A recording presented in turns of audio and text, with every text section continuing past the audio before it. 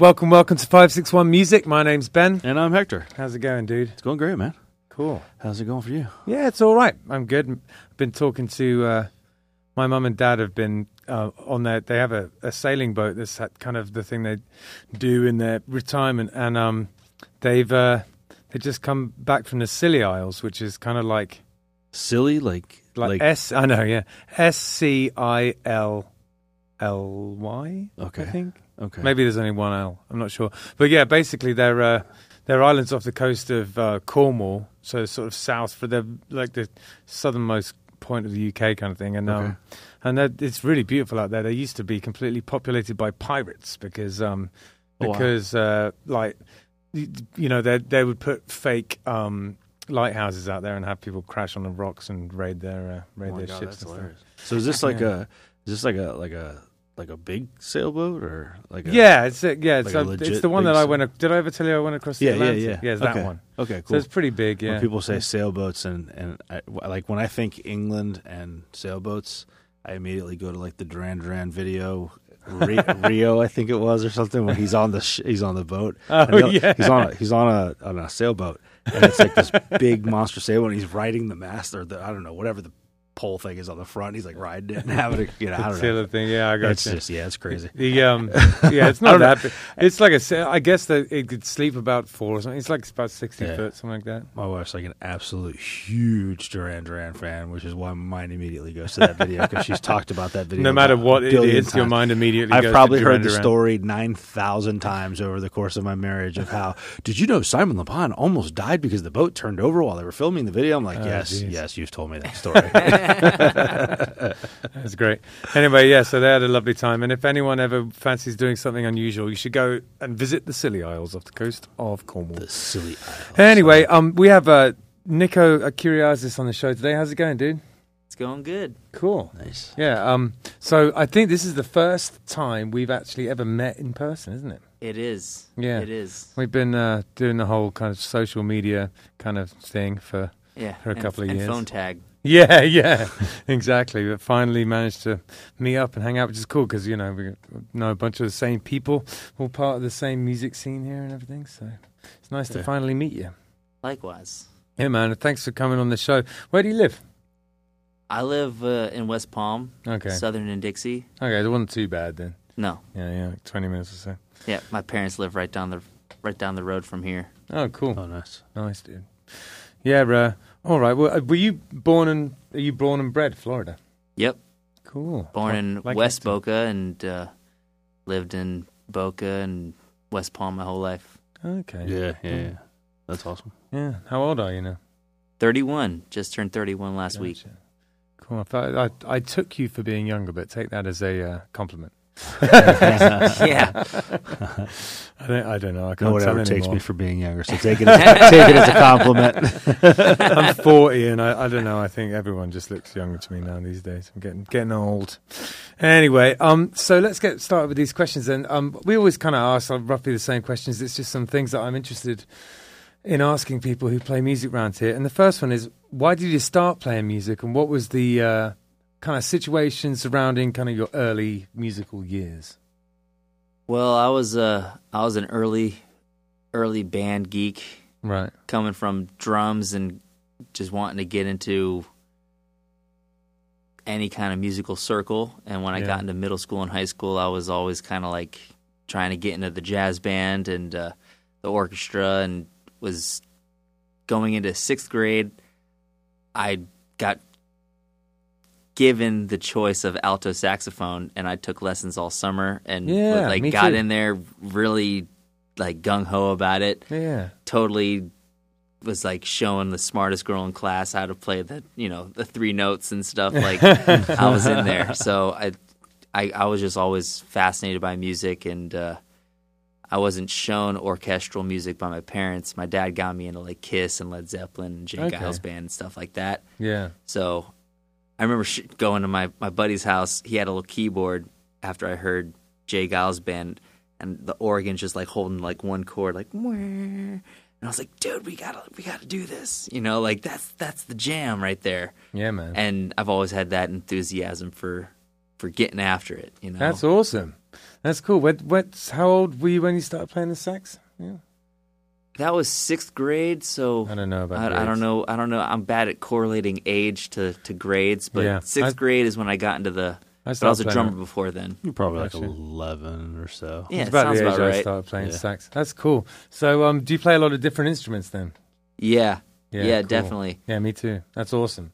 Yeah, I went Yeah. from drums to guitar and bass and horns, and kind of there was a huge gap between them, which I've kind of closed the gap between them, and now if I work with a saxophone player, I can kind of communicate with them. Sure. You know, like I've learned the transposing and the notes that kind of correlate, so there's not a real disconnect between being able to communicate with them. Yeah.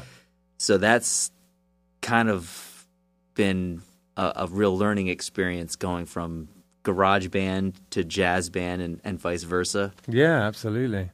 So, do you played a lot of jazz then? I play some jazz. I play mostly bass when I'm playing jazz. Right. And I've been also fascinated with just the four string style, like the 4-string banjo style of jazz. Oh yeah. Where like that kind of like junk junk junk junk, Sure, junk, yeah. that kind of early 1920s rhythm of Absolutely. early jazz. Yeah, awesome. Yeah. I love that stuff too. That's killer. You play bass with Uproot Hootenanny, don't you? Yep, Yeah. I played with them for probably almost 3 years, and before that was my introduction to bluegrass. Was Grass is Dead, and then Uproot Hootenanny. That was Right, kind of yeah. my thrust into bluegrass. Yeah, cool. We've played over the years. We played with them. A long time ago, we used to play with them more. I don't know why. Used to bump into them at festivals and things like that. I think the last time I saw those guys was at Crazy Uncle Mike's. I was doing a solo thing before their gig. Great band. Oh yeah, Yeah, those yeah. guys are great cracker. Those Yeah. guys. Absolutely. Are you still playing with them? Yeah, occasionally here and there. They got a couple of bass players that are in the rotation Gotcha. at this time, but when they can't get one of them to line up, I try to make myself available.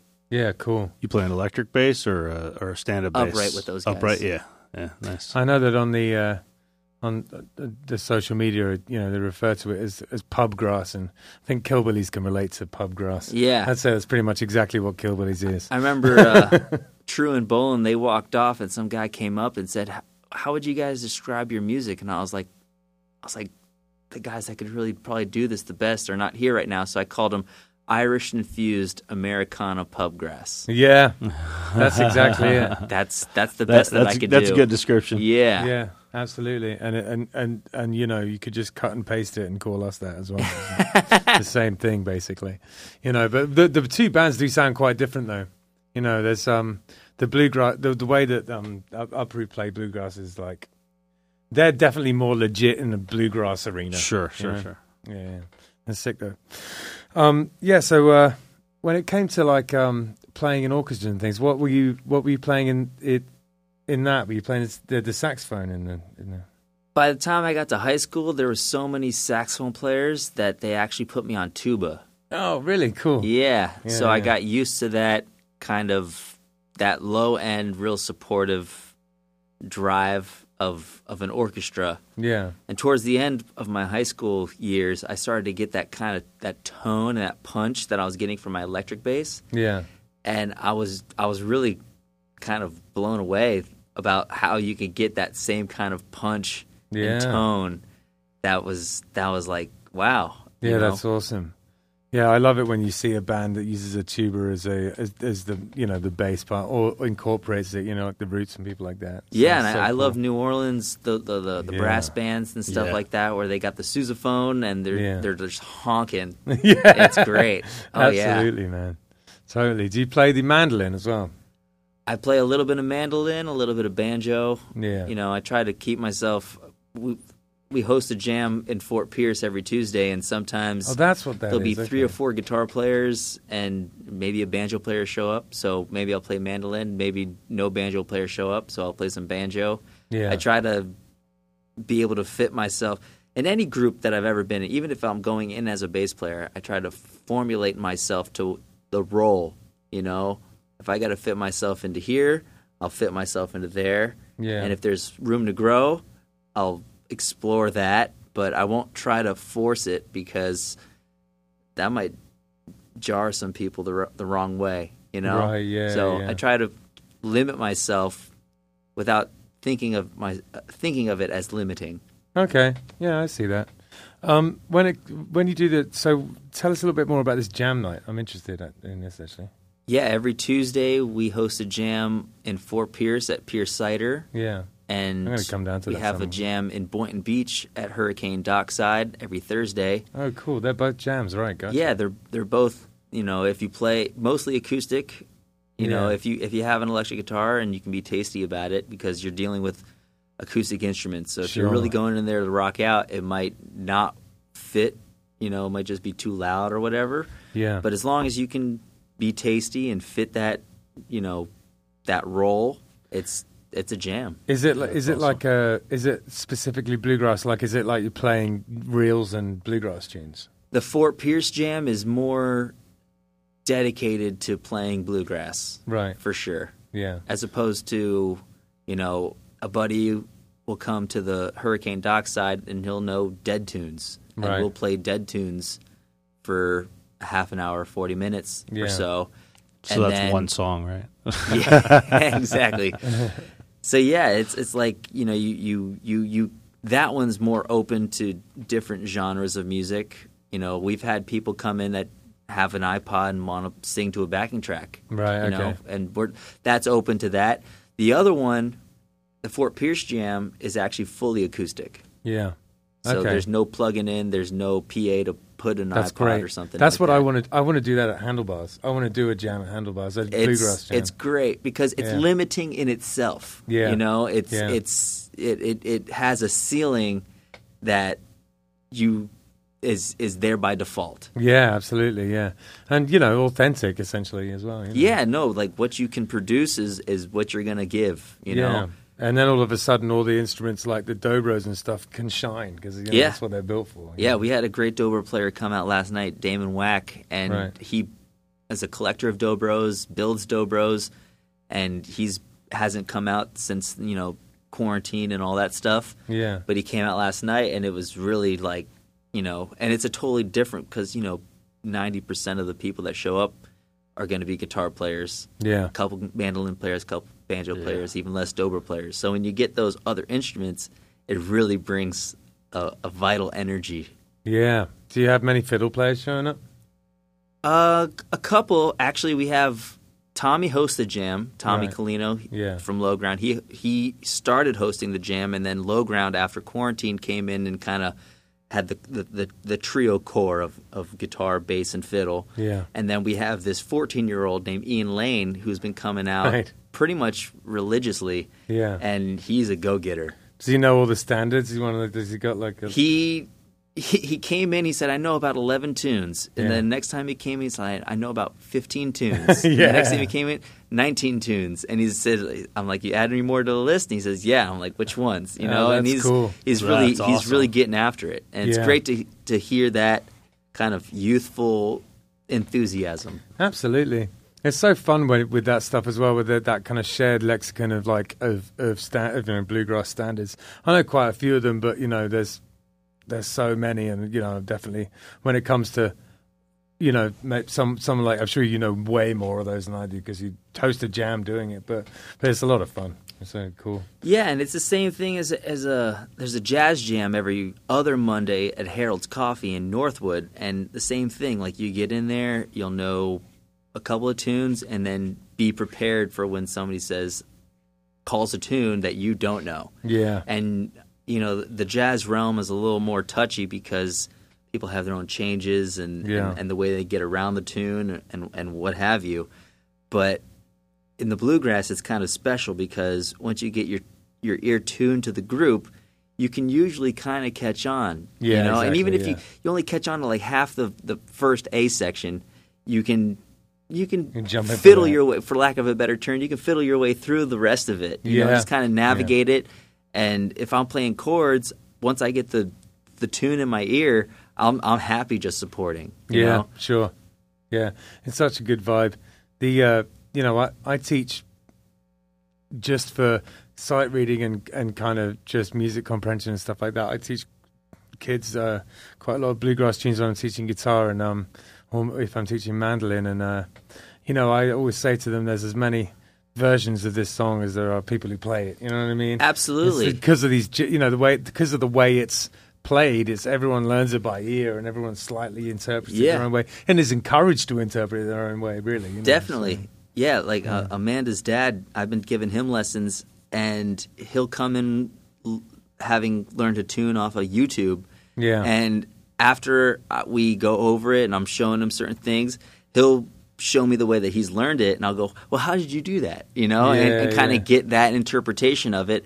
And half of it is me wanting to know that they know it by having to show it to me. Sure. So it's affirmation through reaffirmation. You gotta go, this is how I do it. And then you put it down, and then you know it that much better yourself. Yeah, absolutely. Yeah, and I feel like the only way to get a certain kind of inflections as well is to play with people who are accustomed to playing bluegrass, because you can play the notes, but then there's a vibe, there's a way of playing it, which is kind of like you can only really get by playing with other people and hearing how they do it. There's what to play and there's when to play it. Yeah, and how. Yeah, totally. And there's a lot of beginner musicians that are so hell-bent on playing stuff they want to play, but then when it comes down to just being able to play, like there's a lot of great songs that you can play with G, C, and D. Yeah, absolutely. And they're not just like slow country tunes. They got some drive to it. They got some serious emotion to it, and they have some serious groove to it. And there's a lot to be learned from them. Yeah, and a lot of fun to be had. So, why not? No, I couldn't agree more. I'm going to come to one of your jams one of these days. Sounds like a lot of fun. Please do. Yeah, man. So, do you have when you're writing music? Do you have a writing process? What's your writing situation like? Do you write a lot? And also, if you do, what's your process? Well, like you said, there's so many songs, there's so many standards out there that I feel like I'm playing catch up, especially coming from a guitar standpoint, because I've been playing guitar a lot less than bass. Yeah. So I don't write a lot of songs coming from the bass perspective. Right. So when I'm playing bass, if I'm jamming with two people and they know the song, I can usually pretty much pick it up, right there and there. Sure. But if I'm playing the guitar, I feel responsible for having to catch on to that. So I've been really tuning my ear to the process of learning songs in real time. Right. So when it comes to writing songs, I haven't really been dedicating a lot of set time to that, unless I'll just play a riff and it'll go, oh wow, that sounds like nothing that I've really heard before. Yeah. And then I'll start to take that someplace. Okay. Even that tune Ruth's Real, I took probably 4 sections of different tunes. Right. And put one in this key and one in this key, and I'll keep that there, and kind of took it where, and I mean, that's just the process of which I absorbed it, and was able to take it and make it my own, and try to fit it in a way that made it sound original. That's awesome. Yeah, that's cool. So, when it comes to practicing, I mean, we are kind of already talking about this, but do you have a process for practicing? Do you practice at home, and what and how do you practice? Well, that's kind of the golden aspect of teaching is when you teach people how to practice, it shows you what you should practice. Like it kind of almost reminds you again. Yeah. You get a student that can't play quarter notes, or eighth notes, whatever. Yeah. And you remember. It's almost like you just get this nostalgia of like, tell that's me. what I should have been doing. Exactly. Yeah. The nostalgia with me and teaching is just crazy. Yeah. Like, I remember all of the like teachers I've had in the past, and like I kind of feel like I'm part of this kind of like line of people, you know? Yeah. I really feel that, man. Absolutely. Yeah, and you get this notion of that's what I should have been doing every single day, you get back on it and you go, okay, wow, that's still there. But then after like 10 minutes of doing something that you know you're comfortable, you'll make a mistake and be like, wow, I need to go back and practice that. You know, just that little thing you know, like I was showing Mike, one of my students, this scale just in thirds, and I was like, well, you can go about it backwards and trying to get it to kind of like correlating to Whiskey Before Breakfast. Yeah. You know, there's a little line in there that kind of uses that same idea, and then I was trying to show it to him, and then extracting that from the song to the scale, actually was like, wow, I actually don't know this as well as I thought I did. Yeah, totally. You know? Yeah. It really does show up holes in your knowledge in your playing, teaching, absolutely. And being able to explain something is really the mark of knowing it. You know what I mean? Definitely. So yeah, I got a lot better at guitar when I started teaching guitar pretty quickly. Yeah. You know, just because I was forced to understand the things that I did understand, but there were some kind of like shadowy areas around the edge, you know? Right. And I've definitely kind of like cleaned that all up, just through teaching, really. Well, when I went back to Palm Beach State, I was almost 30, hanging out with kids that were almost 20. Right? And they're really just coming from high school into college for the first time. Yeah. And I'm going over this stuff and certain things that I learned with groups like The Grass is Dead and Uproot Hootenanny and even the Funky Nuggets back in the day, just certain musical like, okay, yeah, G7 goes to C is a theory, but when everybody plays a G7, they go to C. It's pretty much a musical fact in that room, you know? Yeah. So, like, certain things I would learn in real time, and then I would tell it to the guys 10 years younger than me, and then I would almost get frustrated with them in the practice room because they're not getting it. But, like, man, I've been playing this stuff 4 nights a week for 3 years. I've had my time with it, you know? But then I wouldn't hang out with them for a week, and they'd go back and hang out with their friends. And they'd come back to me going like, well, I hung out with this guy and I had to explain him what a 1-6-2-5 was and what this note was going. And I'm like, oh, yeah, because last week you didn't really know that stuff. And because you had to go and teach it to somebody else, it drove it home, you know? And now you know it's a fact because you kind of knew, but now you had to make sure that you could explain it. And so now you it just drives it jazz home. or music? Or? Just a little bit of everything, man. Right. Like, I mean, jazz goes through so many keys.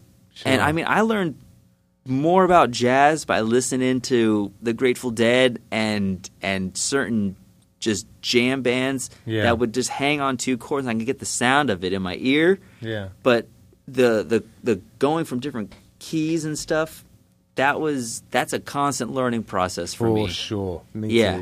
It's a different world. And I feel like there's times when I'm like better at it and times when I'm not. It just seems to ebb and flow. Depending on how much brain space I'm giving it, I guess. Right. Yeah. No, that's it. The attention and the focus in the time is that's what separates the then from the now kind of thing. Yeah, absolutely. So can you tell us a little bit about your band Low Ground Trio? Like, how did it all come together and like what's it all about? Like, what kind of music do you play and stuff? For the listener who knows nothing about you. Well, Low Ground started from a very steady, slow building process. So me and Amanda got this gig at the Hurricane Dockside on Thursdays. Yeah. And you know, I know John, the guy who owns the place, and he's like, I want you to come play music. And you can bring whoever you want. And I was like, well, it's kind of touchy because I could get people to come, but we're kind of quarantining right now, and it's you know, you can't really be within 6 feet of people, so you know. And I was down to play bass with this guy Victor, who's since passed away, but he was sick, and I was like, I can't really get him to come and pick, and I got to be 6 feet away from him because that would be a cool thing to do. So I was like, well, Amanda can play bass, I can play guitar, so we'll come and just do that. And then we went. Then the Fort Pierce Jam, the Tuesday night jam, sprouted. And me and Amanda were going up there, and Tommy was like, well, this is kind of cool, you know? So the trio kind of spread or started from that coming together after quarantine and everything from that, the kind of separation that happened. We came together and we're like, well, let's just go ahead and do this because we don't have a following, but we can certainly entertain. If there's 5 people there, we can entertain them. Yeah. That's not a problem. Because I noticed you kind of bubbling up around, you know, from sort of, you know, a couple of months into quarantine. I was like, oh, what's this? Kind of keeping an eye on it just because, you know, I play kind of rootsy Americana music myself. And so I was like, yeah, we're on the same radar. There's another, you know, there's another band in town. We'll see what this is all about. You know, it just seems like it's going really well, and you can never have too much bluegrass in this area, I think. Yeah, and like you said, like everybody does everything so differently. You know, I would have no problem putting Low Ground, like Killbillies, Upper Hootenanny on the same bill because even if we did by chance do the same song, it's going to be done differently. Yeah, you know, exactly. And actually that's what opens up an avenue where, you know, we'll jump up there, you know, or you know, vice versa. Like that's what opens up those kind of spontaneous. That's why also like the jam band scene, also with the bluegrass scene, they're not as separate as certain people within those scenes might think. Yeah, because it actually is very spontaneous and has those opportunities for people to really come together and get into some new things together. Yeah, man. So there's that festival that I've been keeping an eye on, and we didn't get to do the one in the fall, but I think I might have wheedled us in for the one in the next spring. But you're playing that Farm to Grass, right? Oh yeah, Farm to Grass. Yeah, yep. You did the last one as well, didn't you? Yeah, it looks really cool, man. So that property is actually where me and Amanda originally met Tommy. Was there because that's our buddy Mike's place and Joe, and that's. Like they have Thanksgiving campouts, New Year's campouts, and stuff like that. Yeah. So we just show up there. And back then I was busy the whole weekend, so we'd show up late Sunday night and just kind of when everything's kind of dying down, we just get in there, pot of coffee, and pick till the sun comes up. That's awesome. You know? That sounds so cool. And now it's exploding to this whole thing where it's, you know, I know it's not going anywhere because it's really as awesome. I've been to festivals, and it's as awesome as it can be times 10. Yeah, that's cool. Awesome. That's so good to hear. Like, you know, it just gives off this vibe of being awesome. I can kind of tell it's awesome from afar. It's great. Yeah. It's great. Everyone who talks about it online just seems to be, you know, such sort of loving words about it. So, you know, I'm going to try and come to the next one as a punter and then see if I can play the one in the spring. Cross fingers. If you're listening, Mike. You heard him. He knows. I was kind of spamming him a little bit a few months ago. And he comes down. He comes down to the jam at the Hurricane and Fort. He was there last night at Fort Pierce. Cool. He came. My birthday was last week. He came down. That's cool. And it's a great community. Yeah, I feel like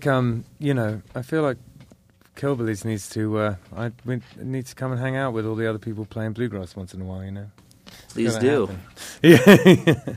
So, do you have any? You're quite a new thing, really. But do you have any kind of plans for the future? You got any touring plans or recording plans? Or we're in the process of getting some.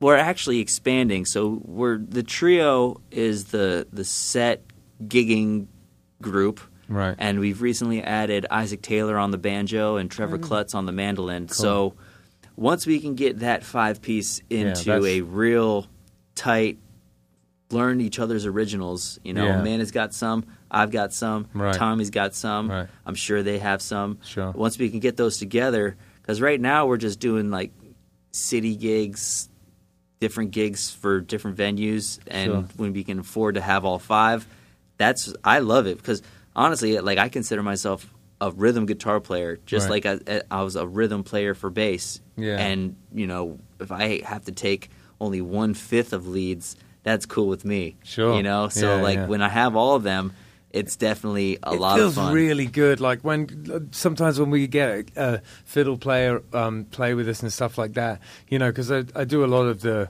kind of, you know, noodling, for want of a better word, in the band, and it's nice to have some of the load taker. It's great when you can share it around like that. Yeah, so much fun. Yeah, and that's kind of the whole kind of concept of bluegrass. Is you take your piece and it goes around and you know, somebody sings one and then it keeps going. You know? Absolutely. Yeah. And it gets less monotonous because you can have 5 guitar players in a band, but that's different than when you have mandolin, banjo, fiddle, guitar, and then a bass take one. Like it gets really exciting. Yeah, it fills it out nicely. You know? Yeah, different points of view within the musical spectrum. Absolutely, yeah, lovely.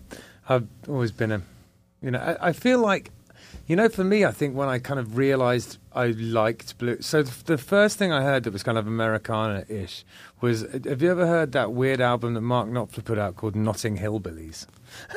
I'm not familiar. Okay, so really, I'll check it out. It's actually pretty good. It's kind of weird. Mark Knopfler's awesome, so I believe it. Yeah, and anyway, so that came out when I was like, I don't know, around 10 or 11 or something, and then I wasn't really thinking about that kind of thing, listening to other stuff. But then when punk started, because I was in a punk band for years, and then punk started to go all folky with Against Me and all those kind of bands.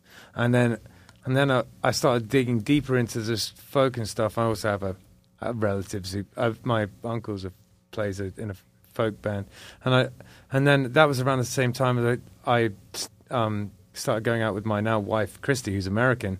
I just started getting more and more into Americana and listening to more and more bluegrass.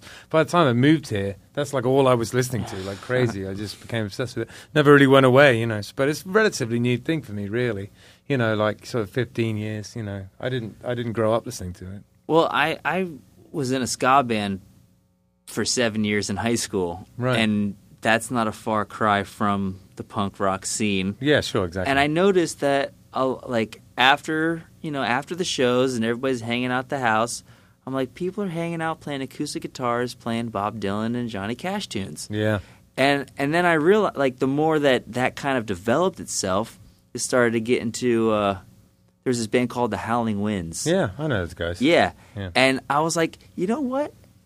These punk rock guys, they just want something to be able to, like, they don't want to bring their amps out by the fire. They want to bring a bottle of whiskey and an acoustic guitar. Yeah. And this is what they're going to do. You know, this is the natural evolution of where, like, you know, within a night, you know, you rock out on stage, you got amps and you're but then you get out to the fire and you really just want to hear Sunday Morning Coming Down. Yeah. And that's part of the evolution of the self and the musician and the whole thing of it. Yeah. You know, so and now, you know, Billy Strings is really breaking down walls as far as, you know, metalheads are coming to those shows going like, this is throwing it down, you know, and that's part of, you know, some of those guys, they're not just growing up, but the musicians are going to them and going,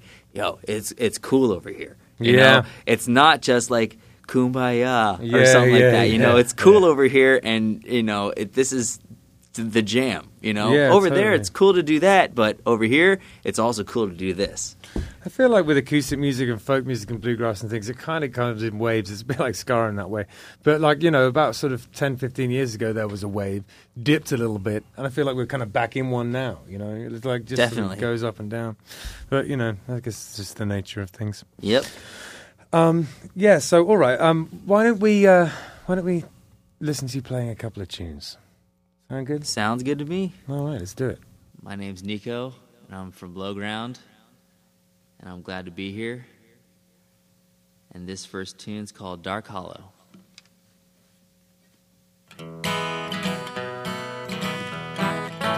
I'd rather be in some dark hollow where the sun don't ever shine than to be home alone knowing that you're gone would cause me to lose my mind. So blow your whistle, freight train, take me farther on down the track. Well, I'm going away, I'm leaving today. I'm going, but I ain't coming back.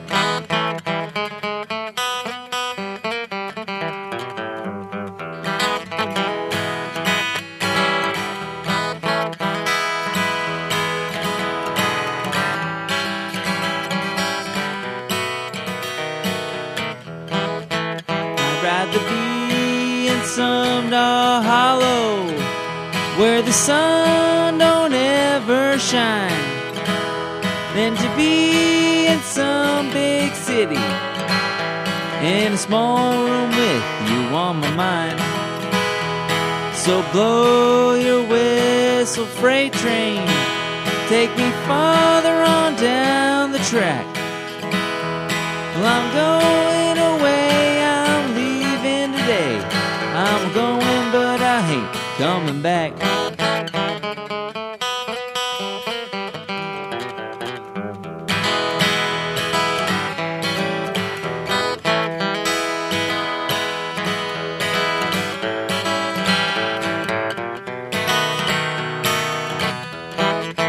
I'd rather be in some dark hollow where the sun don't ever shine than to be home alone knowing that you're gone would cause me to lose my mind. So blow your whistle, freight train, run down the track. Well, I'm going away, I'm leaving today. I'm going, but I ain't coming back. I'm going away, I'm leaving today. I'm going, but I ain't coming back.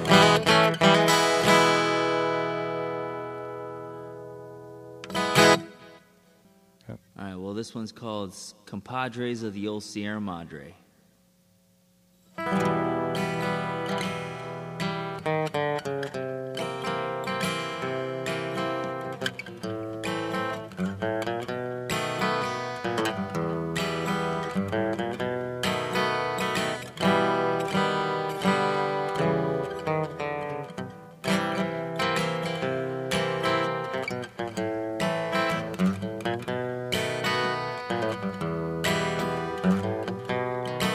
There is a spot I know, way down in Mexico, high in the old Sierra Madre, where many outlaw band way across the Rio Grande has found a home, a haven, a hideaway. Danger finds with those who stray along this secret hideaway, where death is sure to welcome anyone within the law. So if a man must run from any lawman's gun, he'll find compadres in the old Sierra Madres. Deep in the dark of night, beside the campfire's light, they weave the tales of the life of the bandit, of jewels rare and old, of coaches filled with gold, and hold-ups pulled off just like they planned it. Well, danger lies with those who stray along the secret hideaway, where death is sure to welcome anyone within the law. So if a man must run from any lawman's gun, he'll find compadres in the old Sierra Madres.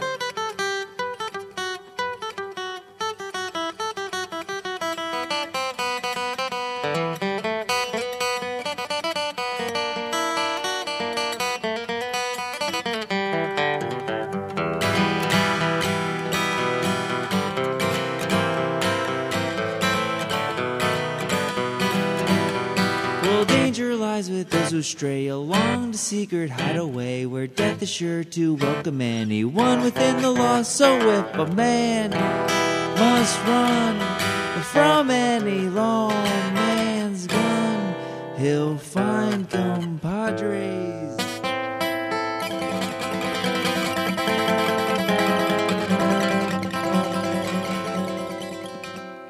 In the old Sierra Madre, he's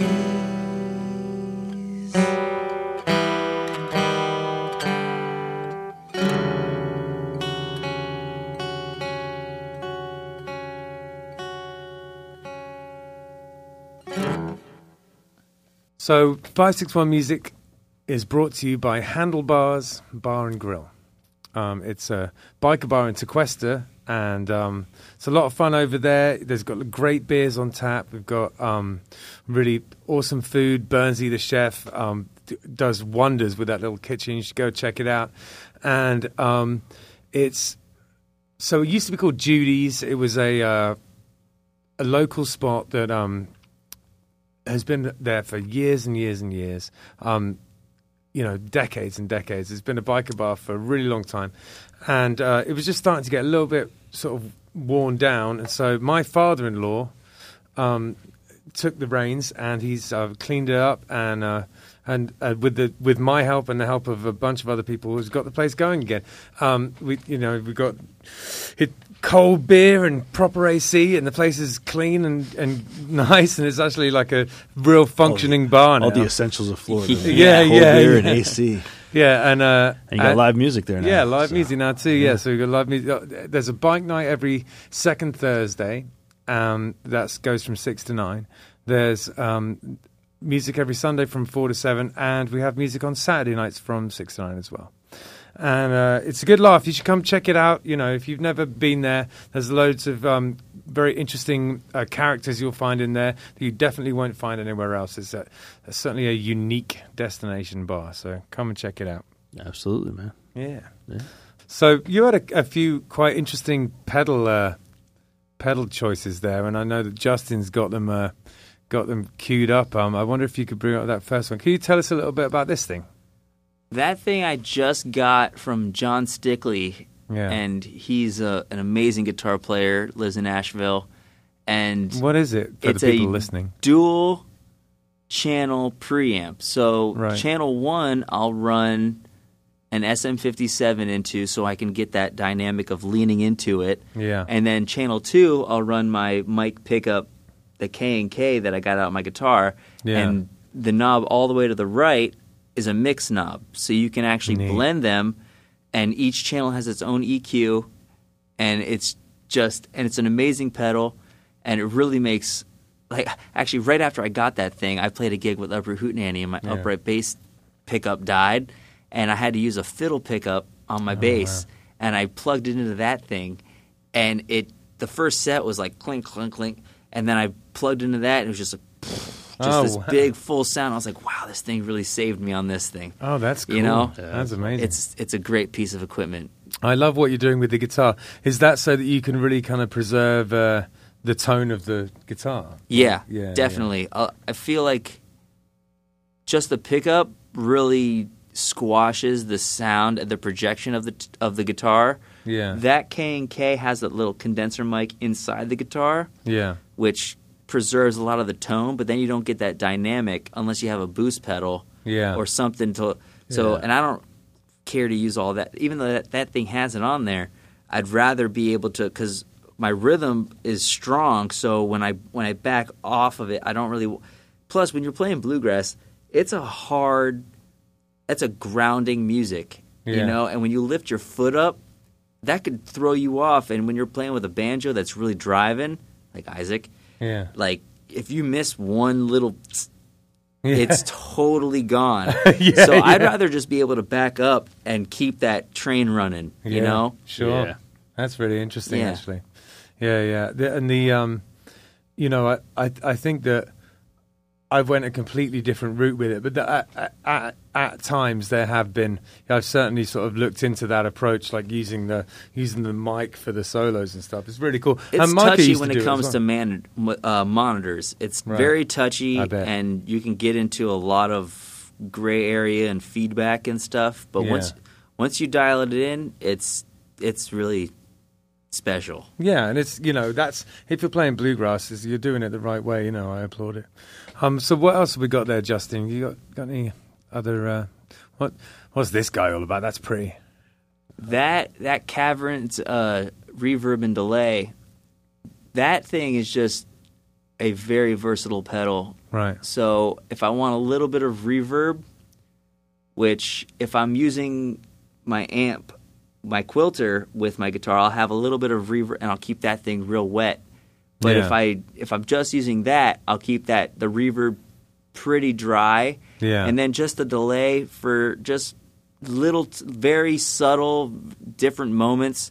Like if Right. I'm doing a chromatic line, I'll hit the delay so it gets like washy. Yeah. And then the cool thing about this pedal is that when you open up the back, there's a slide where you can have the delay either cut the note when you click it off or it bleeds. Yeah. So like I have it off right now, so when I click the delay off, that last note that I hit before I clicked it off will still go Yeah. delay, which that's is cool. awesome. I feel like that is it preserves the ambiance. Yeah, of like makes it you sound know? more organic. Yeah. Yeah, for sure. The one the way I have mine set up means it can't do that, which really pisses me off.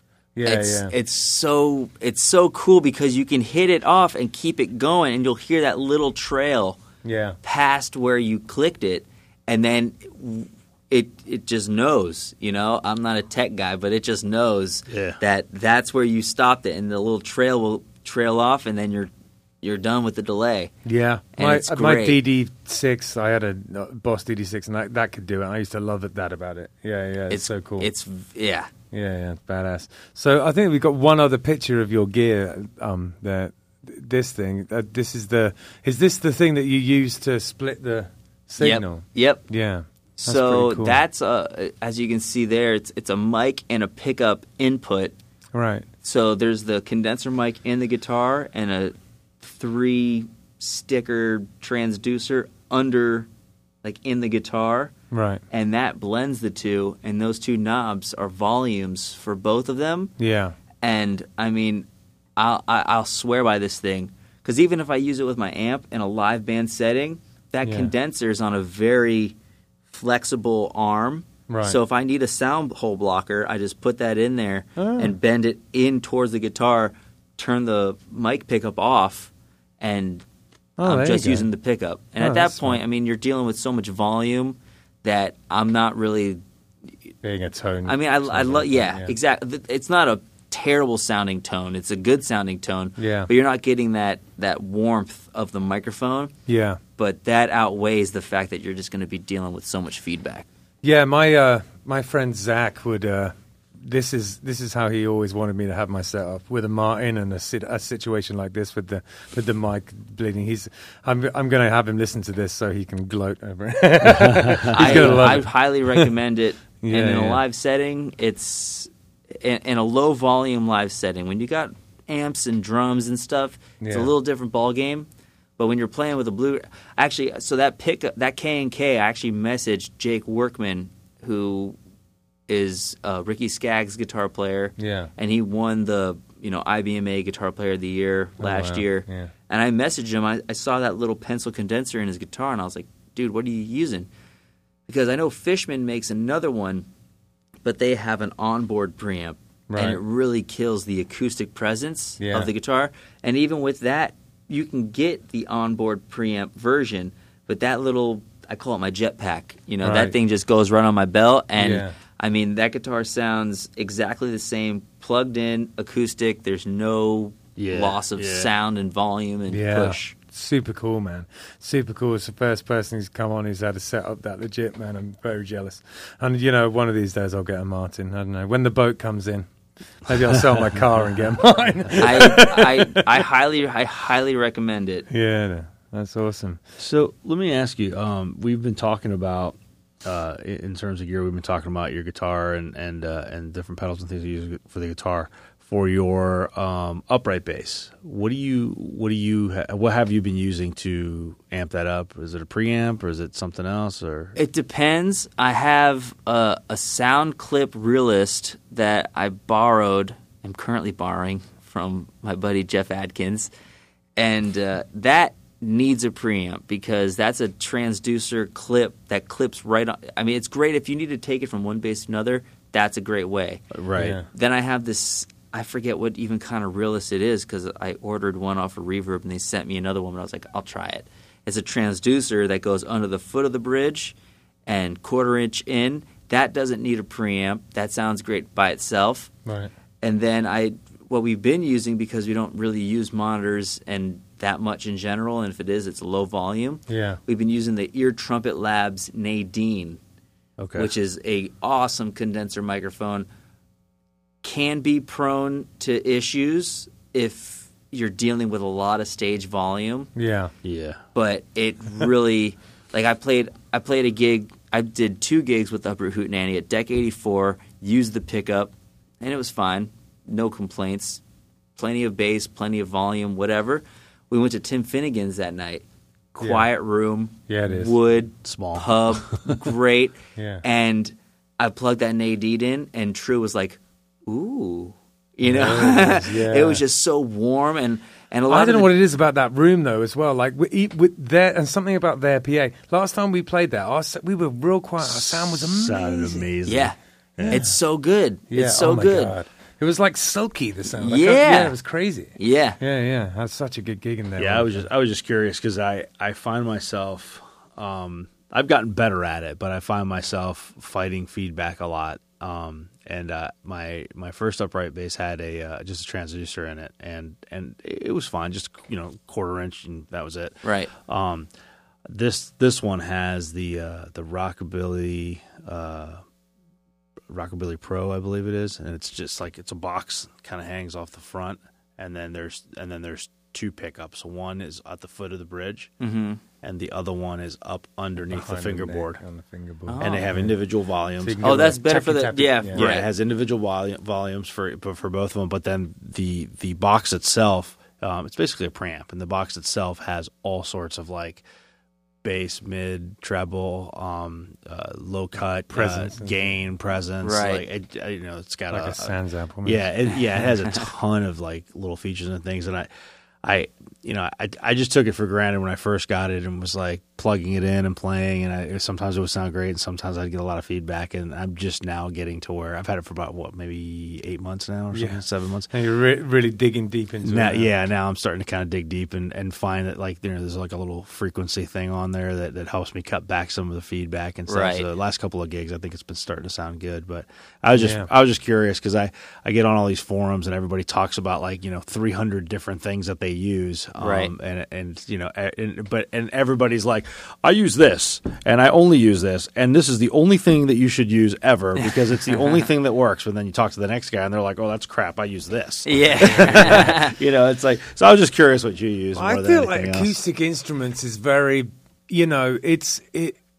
it's just a sort of mysterious world. There's so much that can go wrong amplifying acoustic instruments. So I guess everyone just has their Definitely. method. Whenever they find something that works, they stick to it. But Right. there's an irony in that it's the acoustic instruments there's a simplicity to them, but there's so much that can go wrong. Right. There's a lot of variables. Yeah, That's yeah. another good thing about that Felix, and that's the dual channel. So if like you had a pickup on your bass and you wanted to use a microphone, that'd be a good way to do it. But they also have the Alex, which I believe is the single channel.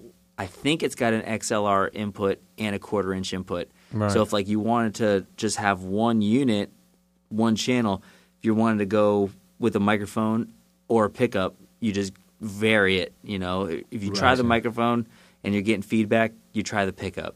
Yeah. Yeah, Well, yeah. that Rockabilly Pro that I've got on there, it actually has. So it's got the 2 pickups, and I can have individual and stuff. It actually has 2 1/4 inch outputs on there, though. And so I, if I'm not mistaken, the one I use, the 1/4-inch output I use, is for both of them together. But the other one I can use. I think it's for just for the neck. I think it's just for the neck one. Yeah. If I want to isolate that for some reason, Right. Yeah. And And that will so- probably split the two. Yeah. So like you could As soon send as it out you of use it. one and send it out of right. two. Yeah, and I actually exactly. have the bass cabinet and bass head that I use for it. I run it through a Mark bass head that actually has a lot like your pedal. It has 2 inputs with a blend. Right. And so theoretically, I could run 2 1/4 inches to that amp head and then blend it however I want. So, Yeah, There's right now another we've been amp- running the but- kick. We've been running but- a kick drum through the but bass. we've been running. Yeah, we don't use. Yeah, we don't typically use a sub. So what we Yeah. do is, since I had the second input, we run Right. a 1/4 inch for the from the board Yeah. for the kick drum into there, and it kind of doubles as a sub. In so. case you're wondering why we're not sort of sitting pretty right in the middle of the bluegrass scene, Hector, it's because we have drums in our band. People aren't happy about that. I don't think. Yeah, they don't take too kindly to that. That makes sense. That makes sense. We're outcasts, rebels.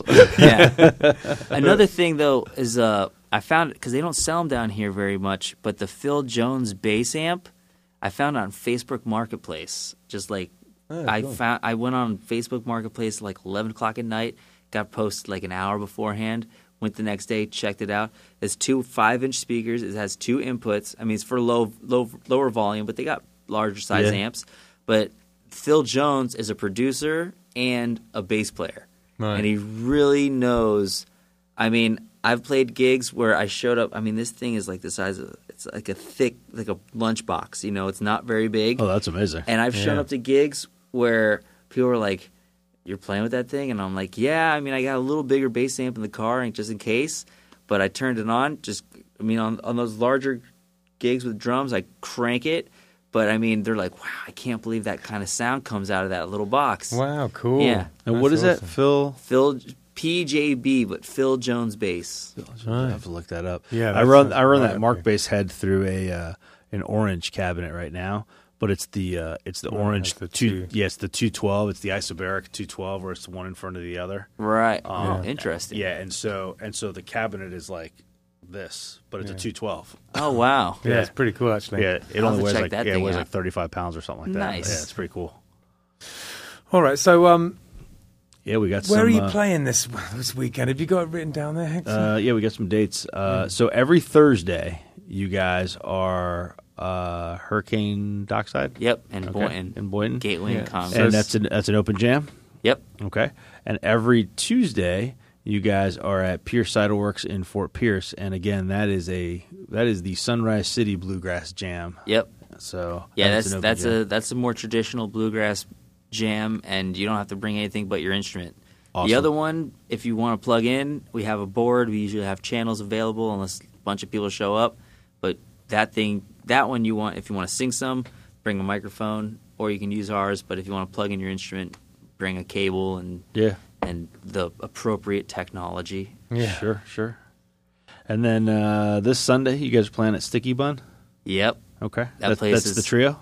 That will be the trio. Okay, Yeah, I believe so. cool. And then That's I a was, great sandwich spot in Deerfield. Oh, cool. And then I was noticing that that next week you guys are playing Wednesday and Thursday. You're playing up in Orlando in Margaritaville, so that should be kind of cool. Yeah. Yeah. Come get a room and hang out with us. Yeah, don't tempt me. That sounds fun. Put on your Hawaiian shirt and Cool. Yeah. Cool. get rocking.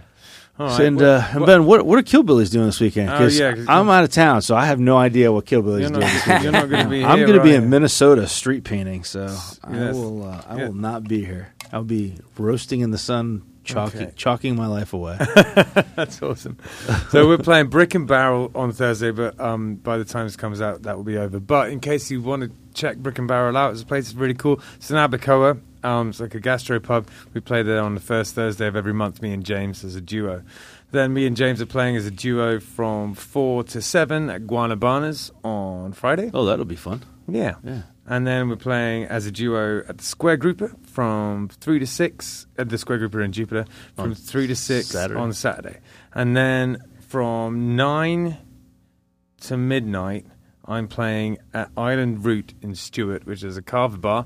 If you've never had carver, you should come check it out. Is that Pretty also on crazy Saturday? stuff. Huh? That's also on Saturday? Yeah. Oh, wow. Yeah. Busy weekend for you guys. And then on Sunday, I'm playing at Palm Beach Meats from it's right by 4:30 my house. to 8:30. Oh, really? Cool. Yeah, I've never been there before, but they're doing some kind of special event. I think they've got some guest chefs coming, and it sounds really exciting. It's going to be something to do with Wagyu beef, I think. Nice. Yeah, it sounds like it's going to be awesome. I'm really looking forward to some meats. That's going to be Delicious meats. It's going to be like when we play out at the farm, and it's they're like Swank Farm. Yeah, Swank Farm. These guys have been out to Swank Farm, but it'll be just like that, where they're like roasting all this beautifully delicious food. And it's all like, we're up on the big stage, and it's all just wafting up at and we're like, oh, this smells so good. Oh, we got 3 more hours to play. Then by the time we're done playing, the food's all gone. Yep. That's It'd how be it the same goes. thing. Don't get too excited. You're not going to eat. Yeah, you're probably right. It's all right. I'm not sure I necessarily need it anyway. Yeah. So, all right then. Yeah. We'll miss you, but yeah, we are busy. The train never stops running. No, man. All right. So, thank you so much for coming on. It's been an absolute pleasure. Yeah, Thank absolutely. you. And Great meeting you. nice to meet you in person. You certainly did not disappoint. Yes. And cool. Yeah. All right. So, see you next week, guys. Yeah, next time. Peace.